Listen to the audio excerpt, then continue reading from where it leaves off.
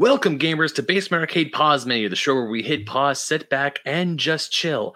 I'm your host, Ben Magnet, and today on the show, I have a YouTuber who is also a fan of one of my favorite video game systems of all time, the Nintendo 3DS. Please welcome to the show, Emily. Emily, how are you today? Hi, I'm doing great, Ben. All right, so you run the YouTube channel, or you host the YouTube channel, Orbalology, or am I saying it correctly? Because I know literally right before we started recording, I was trying to say it, and I still was saying it wrong. It's all right. It's Orbalology. And so for those who aren't familiar, it's a play on one of the magic systems in the Legend of Heroes Trail series. Okay, one of the many RPGs I have not played, unfortunately. But it's a long one, so I don't blame you. Well, of course, with a lot of different JRPGs, they're like stupid long. I mean, well, not stupid long, but they're like a good 40, 50 some odd hours. Because I think the longest time I put into any JRPG, I want to say was Star Ocean to the End of Time for the PS2. That one took me a very, very long time to beat. But we're not talking about Star Ocean. We are talking about the Nintendo 3DS. But before we go into the Nintendo 3DS, I would like to know a little bit more about you. So, Emily, how did you get into video games? So I started very young. My dad was getting into computer gaming when I was like 5 or 6. And when he would buy himself a game, he would buy me a game, and we would be kind of gaming in the same room next to each other. So it was a very nice little bonding experience where I would play all the humongous entertainment games like Putt-Putt and Freddy Fish, those type of games. So that was. And now I just got the flashbacks. Yes, that was my childhood, and my first console then was the Game Boy Color. So I was about 10 at the time when that came out. So a lot of great memories. I think the first few games was like Super Mario Brothers and Pokemon Silver. Oh, yeah, Pokemon that was my Silver. Foundation. Pokemon Silver represent right there. That's it's my all-time favorite, and dare I say, the best one of the entire Pokemon franchise. It's my favorite too. I've been meaning to play Soul Silver on the DS, but I've been slacking. Yeah, let's not talk about Soul Silver. I mean, I have Soul Silver. No, I have Soul Silver. I do have the game. I unfortunately don't have my original copy of Silver version anymore because the battery died. And long before I realized you can change the batteries, just you take it to a local game store, they can repair it. It's an easy fix. It's nothing too hardcore. But before I realized they can do that, I just went ahead and sold my copy of the game. And then when my best friends got me just the cart because I was an idiot and I didn't realize that Pokemon games don't go on sale after a while. Yeah, so I unfortunately fell into that trap. But the reason why I asked you to be on the show today is you recently put up a video about collecting for the Nintendo 3DS on your YouTube channel. And the Nintendo 3DS is a system that's very near and dear to my heart. So before we get into that, how exactly did you get into the 3D?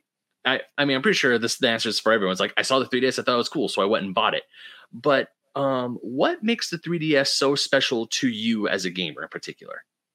Well, actually, the 3DS was the system that got me back into gaming. So, me too. When I went to college and then grad school, I kind of had gaming on the way back end, and that's how I missed out on the DS era and everything, like the PS3 and all those systems. So it wasn't until this guy, A Link Between Worlds, came out that it got me super excited for gaming again. And I picked up the special edition along with the game. And yeah, it was then that really kind of kickstarted my love for gaming and collecting again. All right, so audio listeners, I know you can't see, but I mean, both of us, she has black hair, I have blonde hair. Are we twins? Because it's sounding like it. No, because you and I literally have the same exact story of how we were in college, we were in a bit of a gaming funk, and A Link Between Worlds brought us back. That's literally almost the exact beat for beat. It's like, well, I guess I have a gaming sister now. This is awesome. Yeah, I've heard a few people that kind of experienced something similar to us, but not many. So this is great. Yeah, because for the longest time when I was in school, video games were also on the way back end. Like when the PS5 was, or not PS5, my God, the PS4 was coming out. I was I want this, but I don't know if I really do. because you're in that transitional period of college where you're trying to figure out who you really are, what you really want to be, and all that jazz. But I still had my 3DS. I was still playing games, but I was very like, I don't know, nothing really interests me. And then Link Between Worlds comes out. I'm like, oh, that looks really neat. And one day I was with my mom at a Best Buy, and I was like, man, I really want this game, but I don't have the money for it. And she's like, well, I'll get it for you. You're going through school. School's hard. Next thing I know, I am dumping so many hours into the game. I'm looking up guys to try and find all the little octopi, the little Maori, I think they're called, or more. Yeah, the little octopus dudes. Yeah. I'm blanking on the name too. Yeah, I'm trying to find those guys, and I'm trying to get everything. And after I beat the game, I'm just sitting there going, this was one of the best gaming experiences I've ever had in my entire life. Did you play A Link to the Past? Because that was my favorite game on the Game Boy Advance when they made that port. And so when I saw A Link Between Worlds coming out as the sequel, that's what really got me hyped. Unfortunately, I've never played Link to the Past. The very first Zelda. Yeah, it is. Well, thankfully the MIDI's hooked up to the TV. It's definitely one of those games that's on my I must play before I die list. Mm-hmm. Yeah, my whole experience with Nintendo growing up started with the Game Boy Pocket. We got Game Boy Pockets, and then we begged our parents for Game Boy Colors, Game Boy Advance, of course. Then I got a DS for Christmas, and the 3DS was the first system by myself. But for home consoles, it was mostly we were mostly a PlayStation family until the Wii came out in 2006. And that Christmas, I got myself a Wii and a copy of Legend of Zelda: Twilight Princess, and that was the first Zelda game I played the whole way through. Very cool. Yeah, I actually haven't played most of the console Zelda games. It's all been mostly handheld, except the ones that have been on the Switch. Yeah, definitely missed all those eras. Yeah, let's just say, actually, the reason why I bought my 3DS in the first place was to play Ocarina of Time. Because I've told the story a million times, but I had an N64, but when I did have my N64, it wasn't to play Ocarina or Mario 64. I wanted it for Pokemon Stadium and Mario Kart. That's all I cared about. It was Mario Kart, Pokemon Stadium, Smash Bros, and I didn't care about anything else. Fast forward years later, I'm talking to some friends of mine, and I'm saying, yeah, I never played Ocarina of Time. And they go, blasphemy. So when Ocarina and eventually Majora's Mask came out on the 3DS, it was like a godsend, but we will definitely get to that. So as you know, the Nintendo 3DS eShop is closing very soon. You made a great 27 odd minute video about collecting for the 3DS today in the waning days of the store. What was the driving, besides the store closing soon, what was the driving force for you wanting to make that video? So I like to do kind of educational sort of videos about collecting on my channel, and the 3DS is one of the systems that I've been really big into collecting these past few years, even before the eShop closure announcement, because it's one of my favorite systems. And so I was getting a lot of questions about what sort of games people wanted, like they could still buy, with the increasing prices we've been seeing. So that was sort of the thought behind that video specifically. And just to give some tips and kind of pointers of how you might want to prioritize some releases before prices get even more astronomical. Yeah, I recently went to Portland Retro Gaming Expo, and definitely one of the games or one of the systems that was on my list for hunting was 3DS games, because just like you, I also love hunting for the 3DS, not just because it's my favorite system, but also because the cases are small and I don't have a lot of space in my house. They have nice spines. They look nice on the shelf. They really do. Unfortunately, I don't have a shelf. I have a dresser that has all my games in it, but they do necessarily look nice. So going to your video for a hot second, you mentioned that a lot of games, especially the lot of the first party Nintendo titles, are very easy to find, such as Ocarina of Time, Super Mario 3D Land, or even this little bitty Luigi's Mansion Dark Moon, or maybe even the original Luigi's Mansion. Was there a game or games in that video that you wish you were able to talk about, but after you published it, you're like, dang it, I forgot this one? Let's see. I'm sure I omitted plenty of things. But as far as, I guess, games that are still readily available, you really can't go wrong with most of the first-party Nintendo games. So even ones I didn't mention, because they just had so many different printings. And a lot of them also got world editions, which is basically just the North American carts, but packaged in a way to sell to a different region. And that region specifically didn't have an eShop, so they just have a huge surplus of physical games still. That's why you could buy a lot of these games brand new for MSRP. So. Oh, actually, that was one other thing I was hoping to talk to you about. In your videos, in your 3DS one and other videos, you mentioned about, or you talk a lot about buying from these websites where it is, like you said, it's a North American cartridge and it's not technically region locked, but the packaging is much different from a North American cart. How did you find out about those? Because I only just recently found out about sites like Play Asia and from your channel NIS America, and I'm like, these games. I mean, if they work on my system, cool. But at the same time, it's like, are these like I guess I'm a little cautious. So how did you find out about that?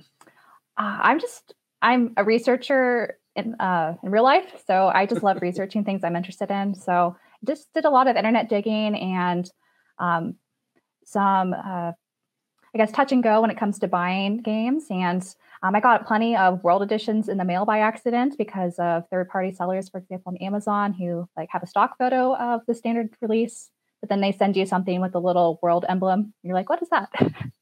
Oh. But if you look at the cart, they're exactly the same as our North American standard editions for the 3DS specifically.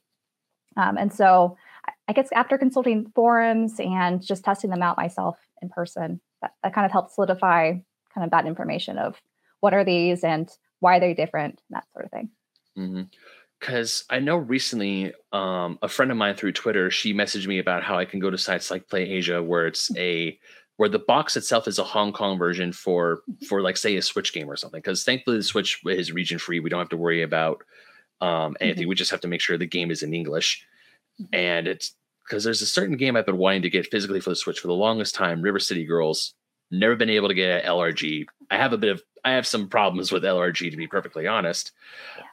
But the fact that I can get this game from Play Asia, I can get it super cheap and it will work on my Switch, which is great. But one little collecting habit I have is I like to make sure all my games are somewhat uniform, if that makes sense. So when you were talking about the World Editions for the 3DS, what are the major differences from a World Edition 3DS case compared to a regular North American case? Sure. So I have an example here of Bravely Default. And the biggest kind of thing that people look at is on the front cover, there's this little green, blue, and gray circle. Usually it's on the lower right, but sometimes it's in other places just on the front there. And that just indicates that this is the version that's being sold at UAE, Malaysia, Singapore, and those regions. When it comes to the spine, there's no difference that I've noticed on any of the copies I've seen. But then on the back, with all the little information, you could it doesn't follow the North American standard to see if your Switch case is a first print release or not, using that kind of barcode number that they've used both for their 3DS games and the Switch games. And there's also a little colored triangle. But other than that, that's the only kind of variation. The exception to this, when it comes to cover art, is I think for Ocarina of Time, they have the European cover for the World Edition instead of what we got here with the gold cover. Okay. So really it's just like the one tiny it's cosmetic. It's just one little cosmetic, which thankfully it's good because I bought a also another Nintendo system that I know is region free is a Game Boy because I went to England last summer and I was in a store and they had a copy of Mario Superstar Saga and Yoshi's Island Yoshi's Island. And of course, all it says is the PAL regions. But so I haven't plugged them in yet, but I can only assume that if I were to plug in, since this is the PAL region and it goes mostly for England, parts of Europe, and Australia, I can only imagine they just spell color different. I think so. Honestly, a lot of the Game Boy games from Nintendo, if you buy them in Japan, they have an English option. Oh. So if you play them in your English or in your American, Game Boy, they should work in English. It's just for select things like some Kirby games and like Dr. Mario. those kind of things. But yeah, Nintendo didn't introduce, I think, region locking really until I think after the Game Boy era. The DS, the original DS, most of those games are region free as well. And some of them also have English on the cart, like Chrono Trigger does. Mm-hmm. So I actually recently bought a Japanese copy of that to play, since the one, in the US is like over $100 now. I can only assume it was a lot cheaper. It was much cheaper. It was only like $20-something. $20? Exactly. Oh. Well, okay. It was like 23. And then there's, import fees and things, but I have it like in a haul. So it's not that bad. I mean, yeah, I would say import fee. I would say like to get it shipped, because you're buying it from Japan, because it has to cross the entire Pacific Ocean to get to us. So I would say like that doesn't matter. So it's not that super heavy. So shipping fees, not that bad. Especially if you have other things in the package, it's worth it. My gosh, you got it for $20. I got mine for $75. And yours is the standard North American, and so you could resell it easily. Whereas if I were to try to resell mine, I have to explain, like, it does have English on it, and people might be skeptical. Although, to be fair, because apparently the version, because I got lucky on eBay. The only problems with my copy of Chrono Trigger is just the case is a little beat up. That's about it. Everything on the inside looks great. Mm-hmm. It's pristine. And apparently I got one of the first runs of Chrono Trigger because I have the poster. Yep. And I got stupid lucky on the eBay buy with that. So I'm like, $75. I look it up on Price Chart. It's like, hold up, this game is actually worth how much? Mm-hmm. Yeah, sometimes you could get really lucky with listings or sometimes auctions. On there, I've noticed. Yeah, you have to be diligent though. Yeah, definitely. Like, there's one little trick about, especially for DS cards, because I mostly nowadays collect for my Game Boy Advance, and the DS and 3DS. Like I said, space is a factor. I don't have a whole lot of room left. And especially for the DS cards, I know that the best way to tell between a real and a fake one is if there's a little divot on the top of the game card. Mm-hmm. I mean, if it doesn't have this, if it's smooth, it's a repro, it's a fake, don't buy it. Yeah, it's really hard to tell online though with that. I've been, a little skeptical buying some DS listings recently because of that. Yeah, I am just like, once my Chrono Trigger came in and I saw I had the divot, I breathed the biggest sigh of relief, because like, did I just waste $75 on a fake Chrono Trigger? If I did, I'm going to be oh, thank God it's real. Yeah, that's nice thing about 3DS. They haven't, made repos or fakes for that system yet. I've seen a few repos actually, but they're all Pokemon games. DS games, but they package it like a. Or you know what? You're right. I have emulate a 3DS yet. Yeah, you're right. I have seen DS repros, but I haven't seen 3DS repros. I was mistaken. My bad. That's okay. So going back to the World Edition, what's the best website to buy games? Because you held up Bravely Default earlier. I can only imagine buying the World Edition of Bravely Default is 10 times cheaper than trying to find a North American version. Yeah, I think, well, in this case, I bought the standard edition on Amazon, third-party seller. They sent me this, even though the stock photo was North American, but it was still like MSRP at the time. So I was a little salty, but that's what happens sometimes. But I think a lot of people, when they get one of these World Editions in the US, they don't want to keep them. So they often just sell them really cheaply on eBay just to get rid of them and try to, collect the more desirable version. Which is, well, of course, would probably be the standard North American card. The other, I guess, caveat, do I have an example here? Is you could also get the Canadian version, which has the little FR on the cover. Usually. Mm-hmm. And so some people in the US don't like getting those, but if you're in Canada, it's the regular release they would usually get, since it includes French on the card along with English. So lots of different options. And then you're holding up the select versions. Yeah. So some people don't like getting those, but and on the spine they have like a little coin symbol, which makes it a little bit different on the shelf, if that's a concern. Oh yeah, it does. I don't think I ever noticed that. to be perfectly honest, I never noticed, because I just saw this at a retro game store. It was for $20, or it was for 20. It was actually, they were selling it for $25. I even had a $5 coupon, so I essentially got it $20 as I would have gotten this new when this came out, back when, like, say Target or Walmart was selling it on the regular. So for me, it's like $20 for the Nintendo Select. I don't care. That's actually been my philosophy right now when it comes to just trying to collect right now for the 3DS. Is I've been trying to get the things that don't have the World Editions or the Select versions because I feel like those will be more obtainable at lower prices after the eShop closure. Mm-hmm. So that was a point I think I tried to emphasize in my video on my channel. Yeah, because there are games, especially when I went to Portland. One of the games I was actually trying to hunt down was a Kirby game, Kirby's Extra Epic Yarn. And I see I'm thinking it's like, oh, it's a Kirby game. It's probably super cheap. I could probably get it. And I almost dropped my bag when I saw because I saw one store or one booth that was selling the game. It was CIB. It was in the case, as in like a glass case. And I'm thinking, okay, there's Kirby. And then I see how much they're selling for. And I'm like, $100. Yeah, that's what happens with a lot of the last releases on the 3DS. And I don't think that one actually saw a World Edition. So there's fewer of that actual game in circulation. Well, that's why the prices have really shot up, unfortunately. I was just about to ask you, how much is the World Edition? If you know, I haven't seen one. If there's one in existence, I haven't seen them. It's like, dang it. Okay. Well, at least we're getting Return to Dreamland Deluxe for the Switch. So that's the good news. And I don't know if do you have a Wii U? I unfortunately do not. Okay. I don't either, but I do hear the Wii U version of that game's better. Oh, even better.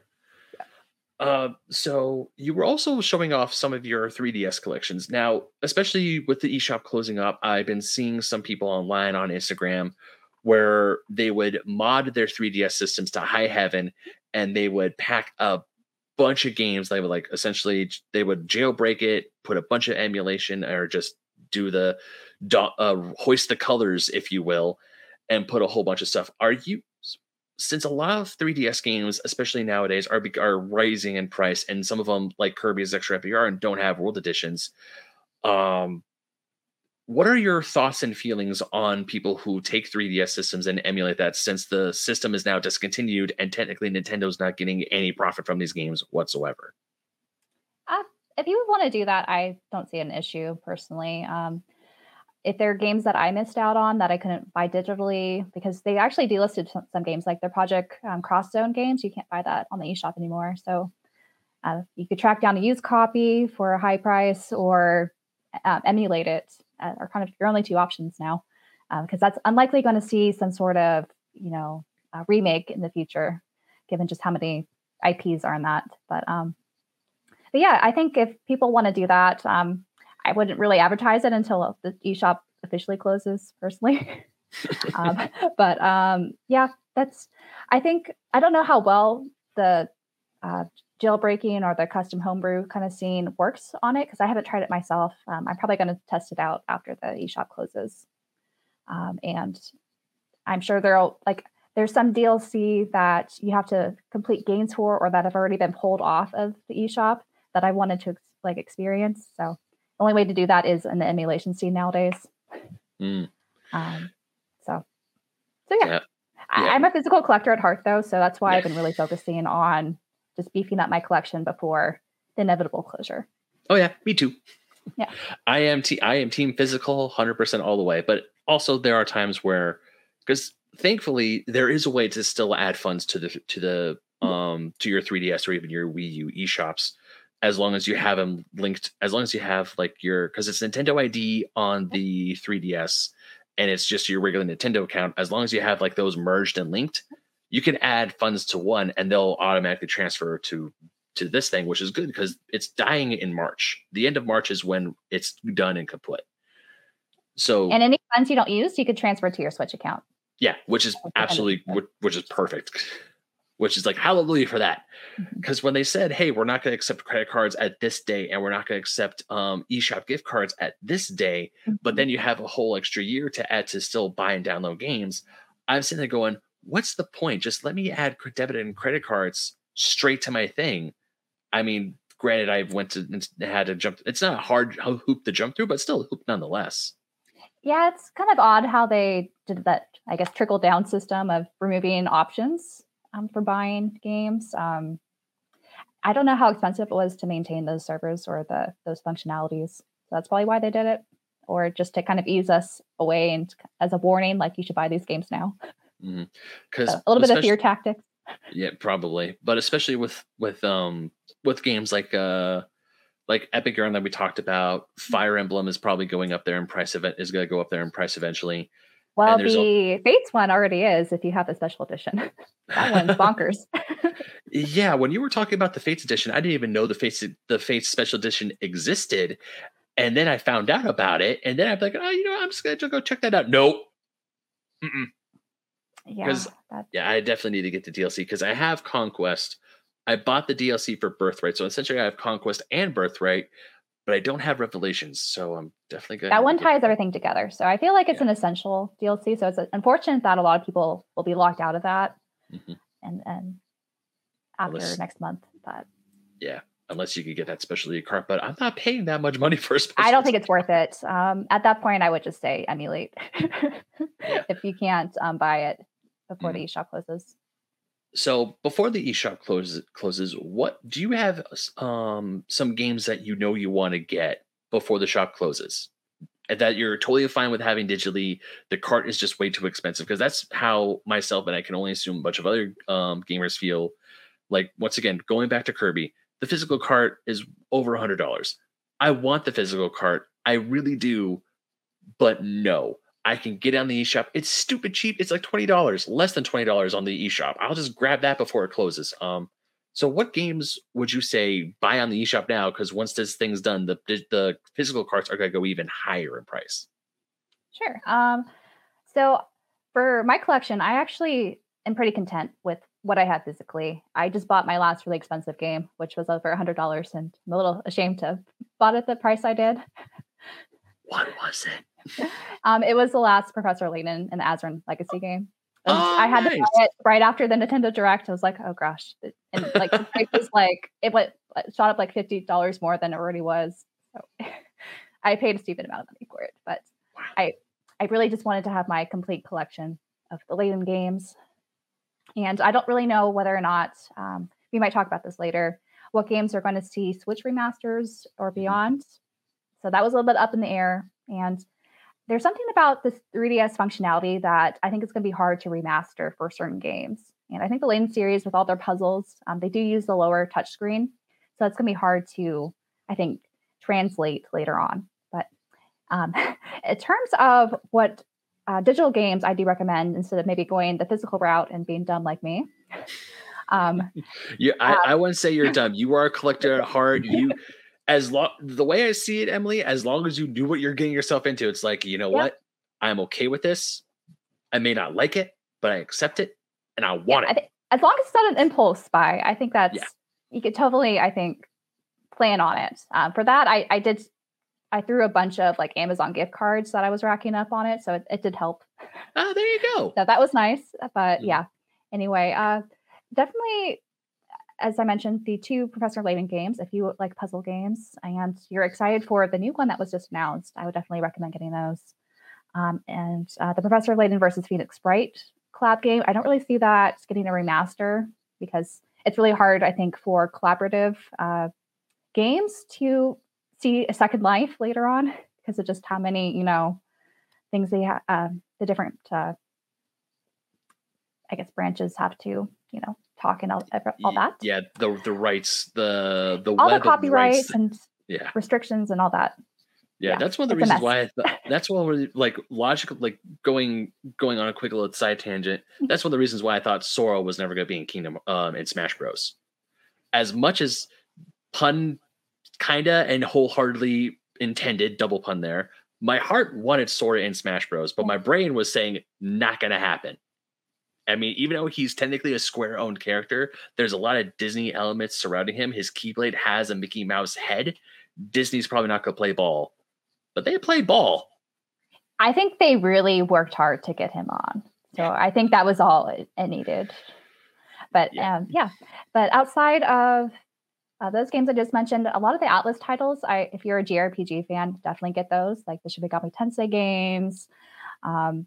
Definitely, there's rumors that Atlas might remake them and put them on the Switch later, but I think that's hard to know. And like with the Etrian Odyssey games that just announced the remaster, they're remastering the DS versions, not the 3DS versions for 1 and 2. So you're going to be missing out on the Untold Story modes. So it's something to keep in mind. So they might lose some functionality when you have that. Radiant Historia is one of my favorite games on the 3DS.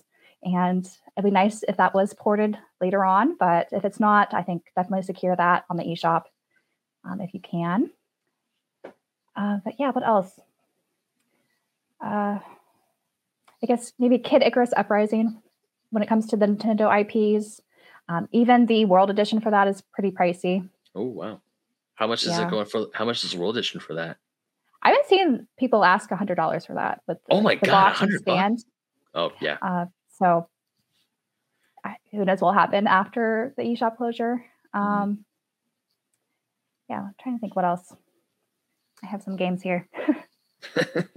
I mean, you did mention Etrian Odyssey, and I did want to talk to you about that because right after I saw your video and how you're talking about, because I'd never even heard of the Etrian Odyssey games. I want to say until I saw your video, and the fact that that game sounds like it was made for the 3D, for the DS and the 3DS, because you make your map as you explore the dungeon, and that's one of the things is like, that's actually kind of neat. You actually get to make your map and see, go this way, go that way. And when they were remaking it for the Nintendo Switch, part of me is like, that's cool, but also I'm a little, I want to say cautiously optimistic, because this isn't the first time Nintendo has brought DS games over to the Switch. The first example only example I could think of is the Mega Man ZX games that were DS games, but mostly the bomb screen wasn't necessarily used. It was used as a map. The action was on the top screen. The bomb screen was the map, and they're able to we'll just have essentially make the bomb screen a mini map, or you can change it however you like. While it's great that these games are getting remastered or at least put up on the Switch for modern audiences, what sort of problems do you think that will rise because you don't necessarily have a touch screen to play with or to help draw the map out? Yeah, I think we've seen this already with The World Ends With You. So that saw a Switch remaster from the original DS version, and the DS version was so innovative at the time with how they use the stylus on the lower touch screen. And it's really hard to translate that into the Switch controls. And a lot of people didn't really enjoy that game because of how difficult it was, and it just wasn't the same. So I feel like for the Etrian Odyssey games in particular, losing that drawing the map with a stylus, it might kind of make it less fun. There are a lot of other first-person dungeon crawler games that are really popular on the Switch, like the Mary Skelter games from Idea Factory got ported over to the Switch that a lot of people enjoy. The new one from NIS America, the Labyrinth games. What's it called? The Labyrinth of Galleria, I think is the new one. And Labyrinth of Refrain, that was released a few years ago.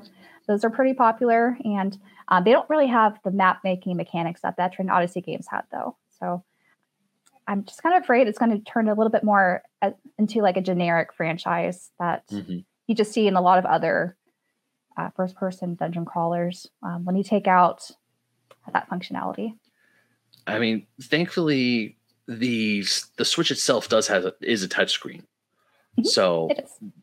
But we don't have a stylus. I think it'd be kind of weird to draw that, and it's pushed on the corner what they were showing in the direct. So I just don't know how well that's going to translate. It could work. Yeah, it could. Maybe if they were able to have maybe not a split screen, but at least a way where it's kind of toggle it so you can have it push a button, and then you can draw your map and still have a smaller screen to look of what direction you're going.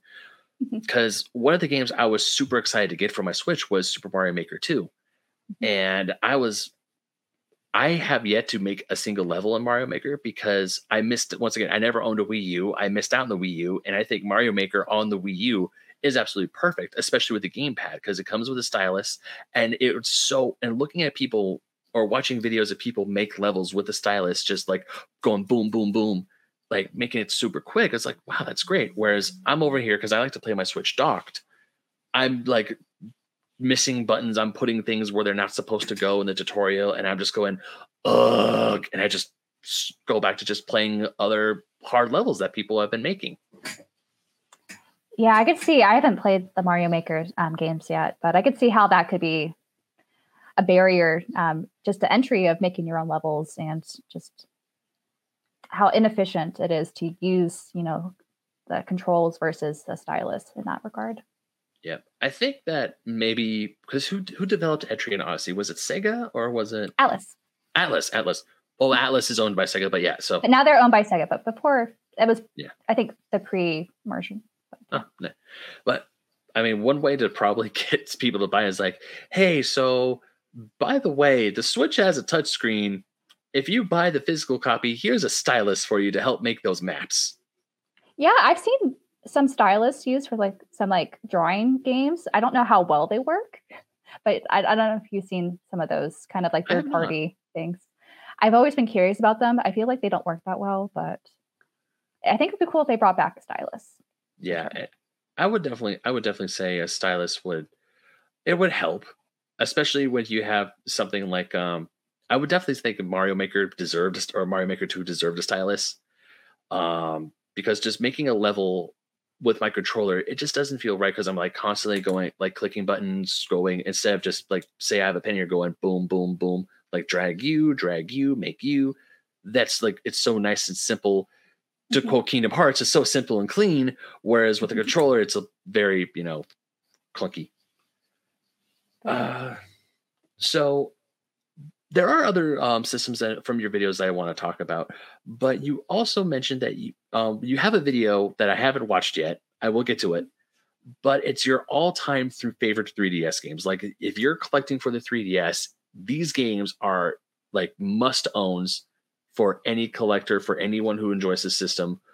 So what are some of your top, say, your top five 3DS games of them all? Sure. So my number one is A Link Between Worlds. Mine too. That goes without saying. Even just minus all the kind of nostalgic I have and the meaning behind it, for me, it's just a cool game where you have Link, go into the walls, and it was a different way to, I think, have that top-down Zelda experience. That was really pretty cool. Radiant Historia is my next one. I think it's one of the best JRPGs on the 3DS system. It's just how they tackled time travel and rewriting history. I thought was brilliant, and I really liked. This was actually originally a DS game, but I felt like the 3DS just had so many great quality of life improvements and voice acting, and they also added a third kind of story path. That was fun to see. You can definitely buy this. This is one of the more pricey Atlas games right now, but it's definitely still in the eShop, and you can technically still buy the original DS game fairly cheaply too. Most of the experience is kind of the same, but the 3DS version is definitely an upgrade. Yeah, I've heard a lot of things, or a lot of times when the game comes out on the DS and it gets ported to the 3DS, it's like the definitive edition has more. It has a little bit more story, or it has more content that's let's just toss it on there. Yeah, there's that. And in some ways, another favorite game is Devil Survivor Overclocked. So this is the strategy RPG in the Shin Megami Tensei universe. And this was also originally a DS game, but it was super hard on the DS. And so there are a lot of quality of life improvements to make it more approachable for all players to enjoy. And besides these, I also really love the Fire Emblem series. So I'm a very big Fire Emblem fan, and actually Awakening was my introductory into the strategy RPG. Yes, it was my introductory to the Fire Emblem games, because I really wanted the Game Boy game when it first came out. Never got it. I never knew of it when I was a kid, so there was a I show. didn't know about a lot of games. Did you watch G4 back in the day? I did. Way back in the day? I did, except it was mostly when they were covering the PS2 and Wii stuff. Yeah. There was a show on G4 that my brother and I loved called X-Play, and I would definitely say that show influenced a lot of our gaming purchases when we were younger. My brother and I too, actually. I definitely bought Psychonauts because of them. I wanted to get Fire Emblem because the biggest thing they said during their review of Fire Emblem was, because I was playing Final Fantasy Tactics. I love Final Fantasy Tactics Advance. It was my first Final Fantasy Tactics game. I played that thing to death. I absolutely adore it. And then but in Final Fantasy Tactics, there's only excuse me, there's only one area of the game or a few certain areas of the game where if your characters get to 0 HP, they die. Like they're gone. But it's only certain areas. Whereas in the GBA Fire Emblem, their whole thing is like, yeah, this game is hard, but it's really cool because if your characters die, they die. They're gone for the rest of the game. And I'm just like, that's so cool. When I first heard that concept, I was like, no, I don't want my favorite characters to die. But eventually I did move on to classic mode, but Awakening I started with casual, which was really, I think, a great implementation. Emily, era. I have to apologize if it seems like I'm trying to flex. I'm honest to God not. But when I finally got my hands on Awakening, I just jumped headfirst in the deep end of the classic mode. I'm like, I just like Leroy, like let's just do this. And I will say, the very final battle, there was a lot of times where I had characters I need to level up, and I would constantly restart battles because they would die because some enemy got a crit or I forgot about these enemies and they just would come out of the bushes, and I'm like, oh no.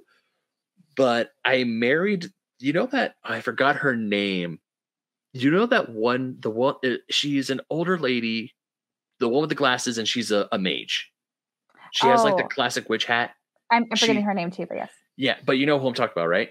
Mm-hmm. So I married her with the swordsman, that like super stoic or that super stirred like swordsman guy. Mm-hmm. Whose name I'm forgetting all the names now. Yeah, but I married them. I freaking love them together, and they became like the best power couple in my army. And on the very last quest, the husband dies, and then he dies right in front of his wife. And then for the next 3 straight turns, enemies were going after her. You know what she does? Crits all of them.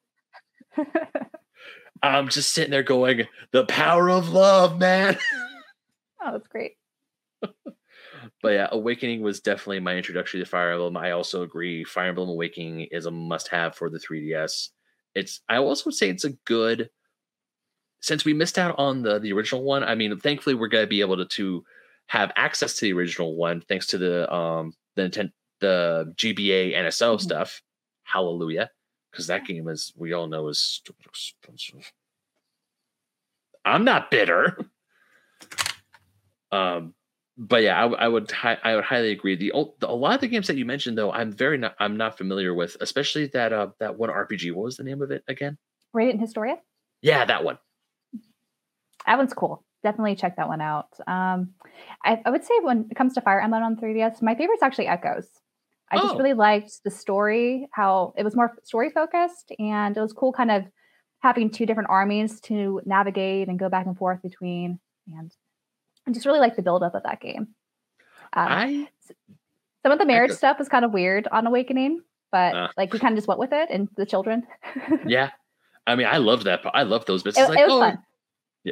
Yeah. I loved the marriage stuff. I loved doing the extra side stuff because to me that was like cool, more level up, more battles to level up my characters. Mm-hmm. But also it's like whose parent, like you can obviously tell like whose kid, Yeah. With the hair color changes.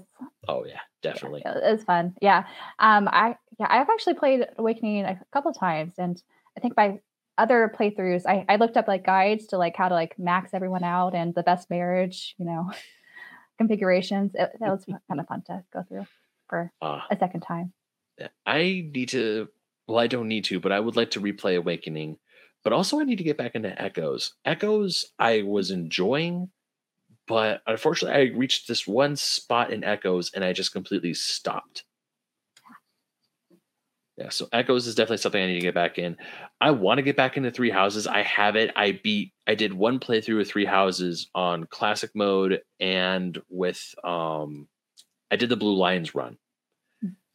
Now I'm doing my Golden Deer run on casual mode, and of course everyone's super OP. I'm just going through and wrecking fools, but at the same time it's like, do I really want to play another 50, 60 some odd hours of this game? Yeah, I haven't done all the routes either, or the DLC. I did do the DLC. I got kind of burned out after my first route. I was like, okay, I did this. Well, save the others for later. Yeah. What route did you do, if you don't mind my asking? I did Golden Deer first. Ah, sweet. Yeah. I love Claude. So. Yeah, Claude. Dimitri, actually, you can't see, but Dedoo's my boy. Oh. Yeah, hold up. Let me see if you can. There he is. Dedoo. Okay. There we go. The same with the camera. Sometimes it's so weird, but yeah. I actually met the voice actor at the only convention I went to in 2020. Oh. It was Anime Impulse at Pomona, California. Got to meet him, and then a few months later, everything got canceled. So, you also have a few videos on the PlayStation Vita. And you were talking about how you bought an imported PlayStation Vita. What are some of the, I would say, or I would ask, what are some of the pros and cons of buying video game systems internationally? So I think specifically when buying from Japan, they take really good care of their systems. So unlike here in the US, you see all the like scratches, and usually the really pristine systems are really expensive. So I found just importing, especially PS Vita, and I've also imported a DS and PSP from Japan, and you could get it for a fraction of the cost and really great condition. They also have some cool color variants that are fun too. When it comes to the PS Vita, I feel like that's the easiest one to import because you could just change the language options really easily. The only, I guess, difference that you'll notice is the command button. Like instead of circle, it's X or something. It's like reverse the North American systems, but you get used to it. Yeah, because I think when, like, if I remember correctly, when PlayStation first came out, the circle button is supposed to be like the yes command, whereas the X button's like no, get back. That's why A and B on a Nintendo controller, A is on the side and B is on the bottom. But for some reason, us Americans, we like no, hit X instead. Yeah, it's kind of weird how they reversed that for us. Yeah, because I also have I have a PS Vita. I have an OLED model as well, and I will admit I got that sucker modded because PlayStation Vita games. Because I had. Funny enough, I had two PlayStation Vita models, one from my brother and one from my best friend, a slim and a regular OLED. And I thought about going to buy physical games for it because at first modding kind of frightened me because I'm not very, I just like putting in a thing, pushing a button, and boom, the game starts up. Whereas like, you have to make sure especially with modding, you have to make sure the system is set to these settings. You have to make sure it runs properly. Sometimes they don't. So with the PS Vita, I was definitely a little scared, but then I just decided to go ahead and mod it because looking at these PS Vita prices today are just like run for the hills. I think a lot of them are way more expensive than even 3DS games are. It depends what games. The JRPGs that are niche, like very niche JRPGs, are very expensive, and the limited run releases are very expensive. But I feel like most of the first party games are fairly reasonable. You can get around 40 used. Like it's of course used. It's hard to find brand new Vita games in the West right now. And then I like collecting visual novels, and the Vita is my preferred system for visual novels. So most of those you can find fairly reasonably. There's just a few outliers. Like the one from Limited Run, it's like over 100. I bet. When is stuff from Limited Run not over $100? I guess when it's a bad game and no one wants it. There are plenty of those. Yeah, there definitely are. Although I finally caved when I was at Portland because Limited Run, they had a booth at Portland Retro Gaming Expo. They had River City Girls for the PS5. And at that point, I just said, F it. I just bought it. You didn't wait for the 1 and 2 pack from Japan? No, I was impatient. If you want, you can always sell that and then get the double pack on the Switch or something. I think they have it for the PS4 too. I could, but also at the same, because I did really want this game for the Switch. A lot of time, it's weird. A lot of when games come out like River City Girls or even Turtles, Shredder's Revenge, part of me feels like this game is just. I feel like it was made for the Switch. That 8-bit art style, the side-scrolling brawlers. I feel it was made for those systems. But then I ended up getting on the PS5 because they're either cheaper or they had the physical copy that I wanted.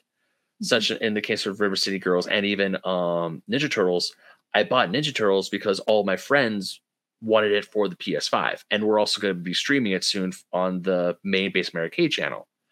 So I'm like, okay, I'll just get. I mean, still, it's an amazing. Is that one game. still restricted to the console type? Is who you could do online with? I don't think so. I thought it was that game, at least around launch. That was the case. Maybe not. Maybe. I don't know if it's cross. I don't know if it's cross play, but it might be cross generation.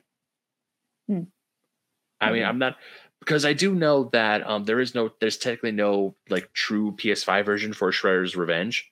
It's technically just made for the PS4, and since the PS5 is backwards compatible, as long as you have the PS4 version downloaded, you can play with other people who have it on the PS4 or even the PS5. Okay. Yeah, at least that's my guess, because when I bought the game, it just said PS4. There was no true PS5 version of it, and really there doesn't need to be, because it's 16-bit art style anyway. For sure, yeah. But yeah, going back to Limited Run, you also had a video about variants and reprintings that really piqued my interest, because I also collect, or I used to collect comic books. Then in the world of comic books and that area, there's a bunch. There's like variant covers for so many different issues. Like you have anniversaries, you have all these special events. There's all these different variant covers, connecting covers. And I never knew video games had the same thing until about say a year and a half ago, when I was just scrolling through Twitter and someone said, "Hey, Best Buy has the limited run variant covers of Shantae, of the first game and Risky's Revenge. Go get them now." And I got very lucky. So how did you find out about video game variant covers? I guess I do like to scroll a lot on like Twitter and all the different websites. I think PlayAsia is a great resource to seeing what regional differences there are. So you can see that. But yeah, I would say mostly Twitter is my news source when it comes to variants and people tweeting about, or different companies tweeting about different variant covers, or if this just came to retail, or you can fund a Kickstarter to get this variant cover, that kind of thing. All right, and in that same video, you taught people about how to find out if your game is a first print or a second print or whatever, which now I kind of want to check to see what kind of prints I have, to be perfectly honest. But how can someone find out if, like, obviously with the 3DS, there's the Nintendo Select, that's definitely a massive reprint. But how can you find out if a game is a first or second print on a 3DS game? So when it comes to cart revisions, I don't think there's been any evidence that the carts themselves have been revised like we see on the Switch. But when it comes to the cover revisions, usually sometimes like in California, they had to add stuff about like Prop 65, like the cancer thing. Like to warn people like, oh, this might have a 0.0001% of causing cancer.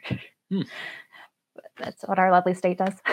Yeah. But I can't tell you how many times I go to Disneyland and I see that prop thing at when I'm trying to park my car, and I'm just like, it's unnecessary. Okay. And there's so many lawsuits around it when people don't be able to do it. It's such a waste of time.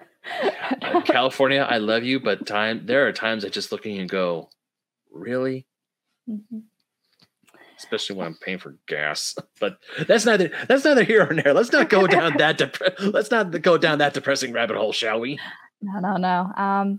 But yeah, I mentioned in the videos, when it comes to the cover cases, you could tell right away if something is a first print or a second print and beyond. We see this a lot, both with the 3DS and the Switch.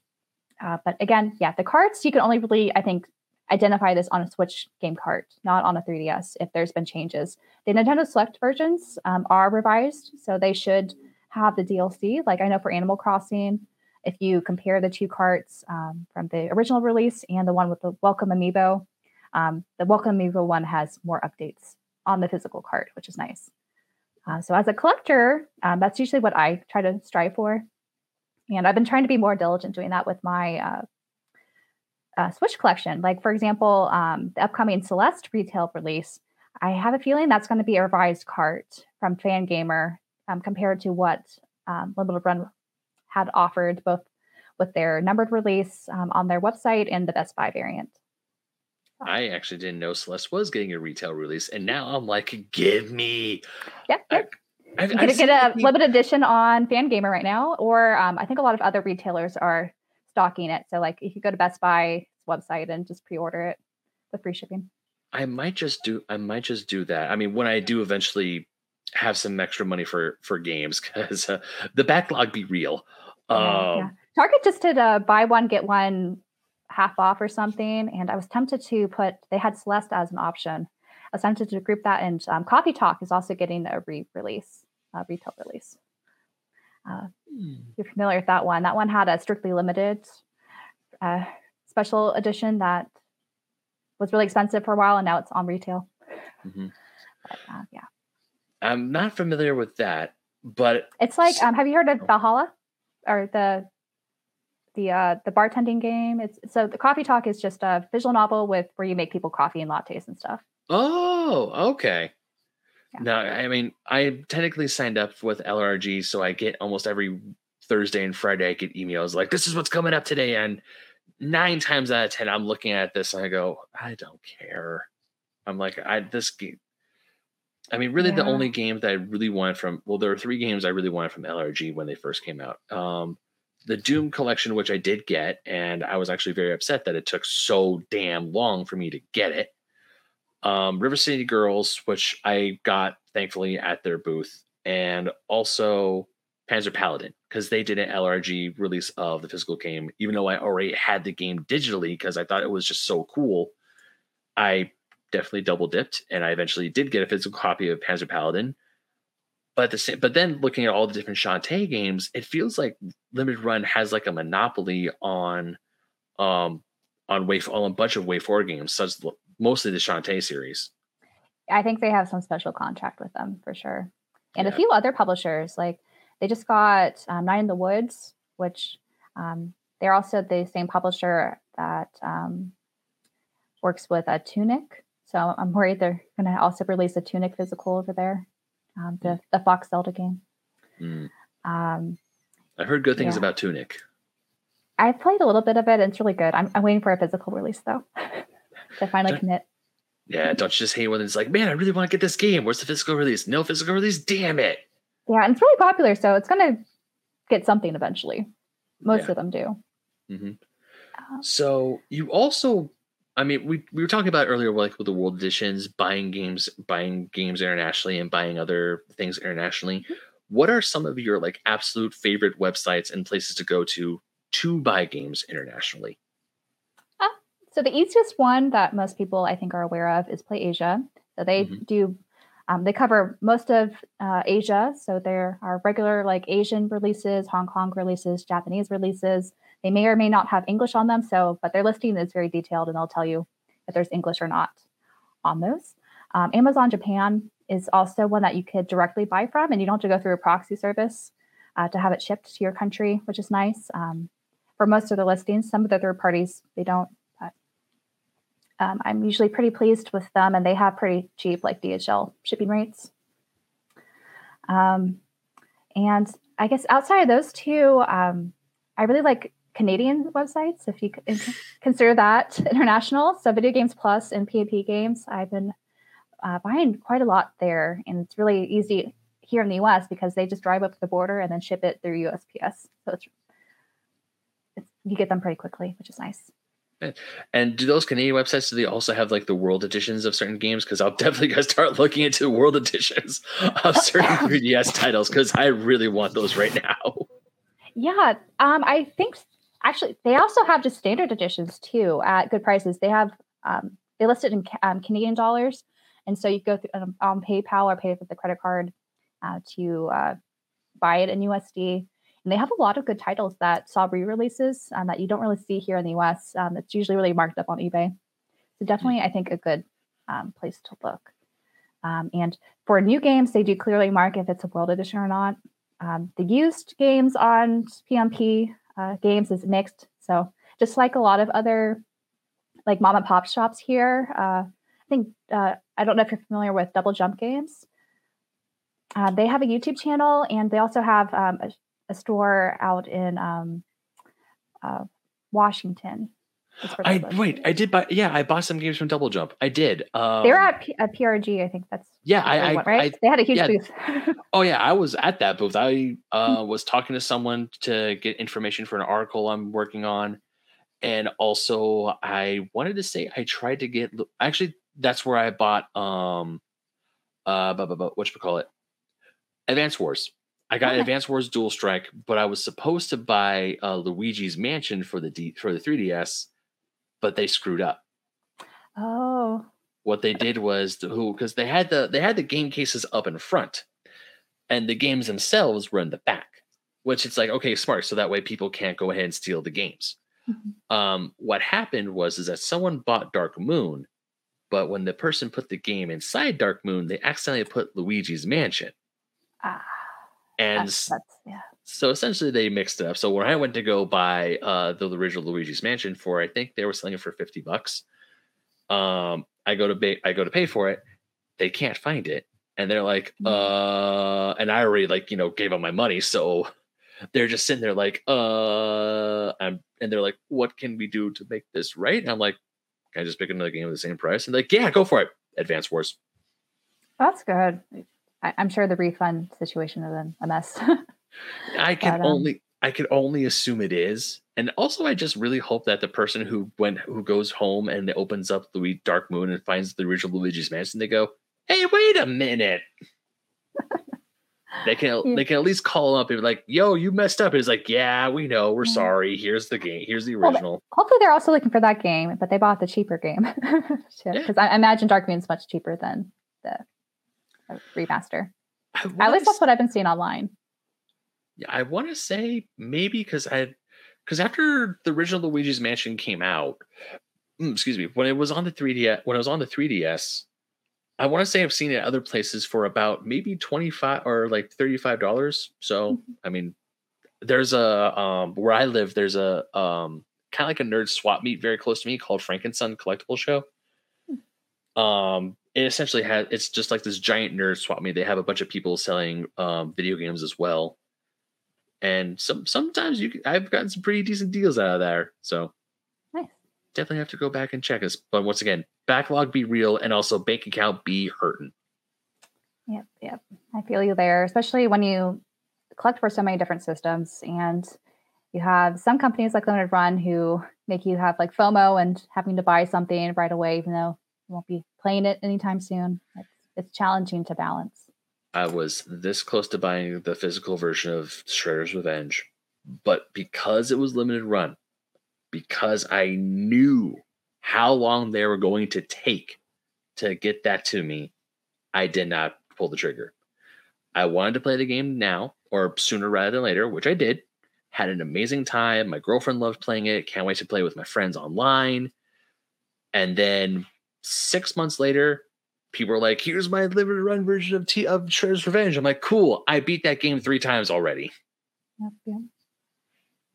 So, yeah, I have... Like, I understand the model. It's better than them limiting things like some other companies do, where we only have 5,000 copies. First come, first serve.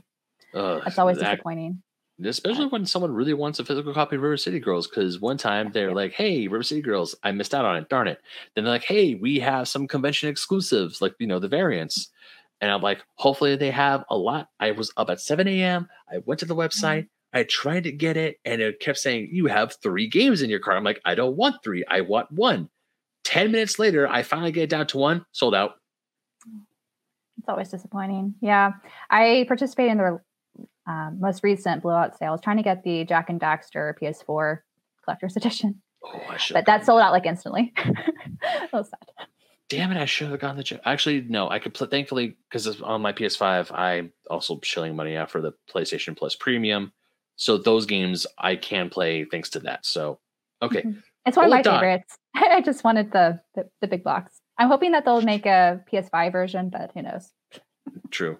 But there is a chance. There is a very slim chance. Now, before we get out of here today, Emily, I really want to talk to you about the Nintendo Direct.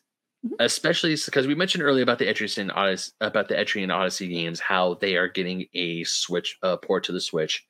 And of course, we have the news of the Game Boy Advance. I watched your video. I know you weren't like, oh, hey, that's cool. Whereas when I saw it, I was like, yeah, that has been on my Christmas wish list for a very long time. I know we were talking earlier about you don't really know what games can be ported to the Switch, but out of curiosity, if there is any game that you think could be ported from the 3DS to the Switch, just like it should be an easy transition, what would some of the best games possibly would be to be ported from the 3DS to the Switch? I think there are a lot. Like, I feel like when it comes to 3DS versus the original DS, there's not a lot of games that really utilize that bottom screen. So I think a lot of those games could definitely be ported. I think the popular games like Fire Emblem Awakening, Shin Megami Tensei 4, those might eventually get maybe Switch or whatever the next Switch will be, remasters or ports. And with Level 5's return, we might see a lot of HD remasters of like the Professor Layton games, the first Fantasy Life, if that sequel gets sells as well as I think it might be, or it might will. And let's see. Outside of that, what else would be good? Link's Awakening. There's a lot of things that I think are rumored. Like, I know there's been a lot of rumors for the Bravely Default and Second Layer to get Switch remasters. So we could see that. One of the last new Nintendo IPs that didn't get a lot of traction because it was at the end of the 3DS life cycle is Ever Oasis. So I could see them trying with that again. But yeah, it'll be interesting to kind of see where Nintendo moves forward with the 3DS and ports or remasters. And I guess if they want to, take from that catalog or something further back going forward. Yeah, every time a game gets remastered, or a game from a system like the 3DS or even the DS gets remastered or bundled in a collection to be put on modern consoles, that just gives me hope because that means there's a chance. There's a chance that other games that we've loved back when we were kids that have gotten absolutely no love whatsoever. In my case, Mega Man Legends, I will die on the hill that Mega Man Legends is amazing, and I am still salty at Capcom for not giving us Mega Man Legends 3. Damn you all. Sorry, still really mad about that. But now that we got the Mega Man Zero and the ZX games fully completed for modern consoles. We're getting the Battle Network game. Yeah. We're getting Battle Network. We have X and the original games all ready to go. We're just missing Legends. Hurry up, Capcom. I'm patient. I'm very patient, but you're stretching it. But stuff like the Emerson Odyssey games, I definitely feel that there might be chances for other series. I feel like the Shin Megami Tensei games or even the other Atlas games, since they didn't necessarily utilize the bottom screen all that much, could be perfect candidates because I never really got into the Shin Megami Tensei games or a bunch of other Atlas titles. And now that Atlas has this huge resurgence, or I wouldn't even say resurgence, but it's now in the limelight with games like Persona, with games, and of course, Shin Megami Tensei 5 was a Switch exclusive. It was a Switch exclusive, correct? Initially, yes. I think it still is. I want to say it is, but it's possible it might go to PC or something later. Yeah, but still, Shin Megami Tensei 5. Huge news. A lot of people were so excited. The re-release of Nocturne, Shin Megami Tensei 3 for the Switch. I definitely feel that a lot of those older 3DS games have a chance. I mean, I say they have better chances than none. I do agree. Awakening could also see a remaster. That would be pretty cool. I probably wouldn't get it right off the bat, but if they added more dungeons, maybe Link Between Worlds. Yeah. I probably would in a heartbeat. Yeah. Yeah. It'd be sad though for some of these games to be lost on that system. Mm-hmm. But at the same time, I think if they do ports or remasters, it's going to be a while. Yeah, it's like Metroid Prime. What did that come out originally? It's like 2002 or something like that. Yeah, so it took them however many years. Yeah, I mean, they did re-release the entire trilogy on the Wii. So they did? Okay. So I guess technically that's not bad. Yeah, I mean, air quotes technically. They just remastered, or they remastered the game from the GameCube to the Wii just with motion controls because you had the Wiimote. But yeah, I've been wanting a Metroid Prime remastered for a long time, mostly because I never played the original Metroid Prime. And I just recently fell in love with the entirety of the Metroid series. I beat all the 2D games leading up to Metroid Dread. And now I'm just clamoring and foaming at the mouth for anything from Metroid Prime 4. And now we're getting the remaster on the Switch. So I was like, yay! Yeah. So I think overall, there's a chance of a lot of the Nintendo IPs to get remastered to the Switch or beyond. I think just a lot of these third-party like publishing companies, like there are a couple that actually no longer are there. Like the people who made Stella Glow, their studio shut down. So the possibility of that getting a port or remaster in the future, I think is very slim. So I think, yeah, you have to be kind of careful with those titles rather than the studios that are still doing well and still popular right now.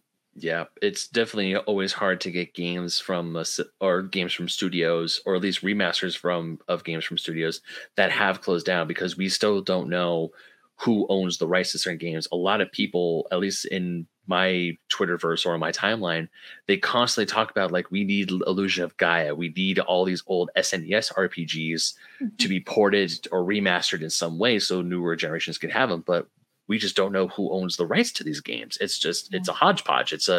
We don't know. And whoever is owning the rights is just hoarding them like a dragon, essentially. They're smog underneath the Erebor. Yeah, like look at the Xeno franchise. Like Xenosaga is with Square Enix. Xenosaga is with Bandai Namco. Xenogears is with Square Enix. And then Xenoblade right now is with Nintendo. So they're all these different places that are... you could find these games, but it's hard to know when some of these publishers will commit to remasters or ports. And then we just saw Tales of Symphonia just got a remaster, but it wasn't very good on the Switch, unfortunately. It's not? It got totally panned. No, I was going to buy it for the Switch. No! So they recommend don't buy it for the Switch, buy it for the PlayStation or play the PS3 version. Yeah. It's really disheartening. I've never played it before. I was really looking forward to it, but then I just saw the reviews recently. Like the load screens, everything's just bad, and it doesn't look good. You're breaking. Oh my. Okay, you're not breaking my heart, but this news is breaking my heart. I was so excited for Tales, since that was. I mean, I got Tales of Arise from I got really lucky on Tales of Arise because I went to a GameStop. They had one copy left.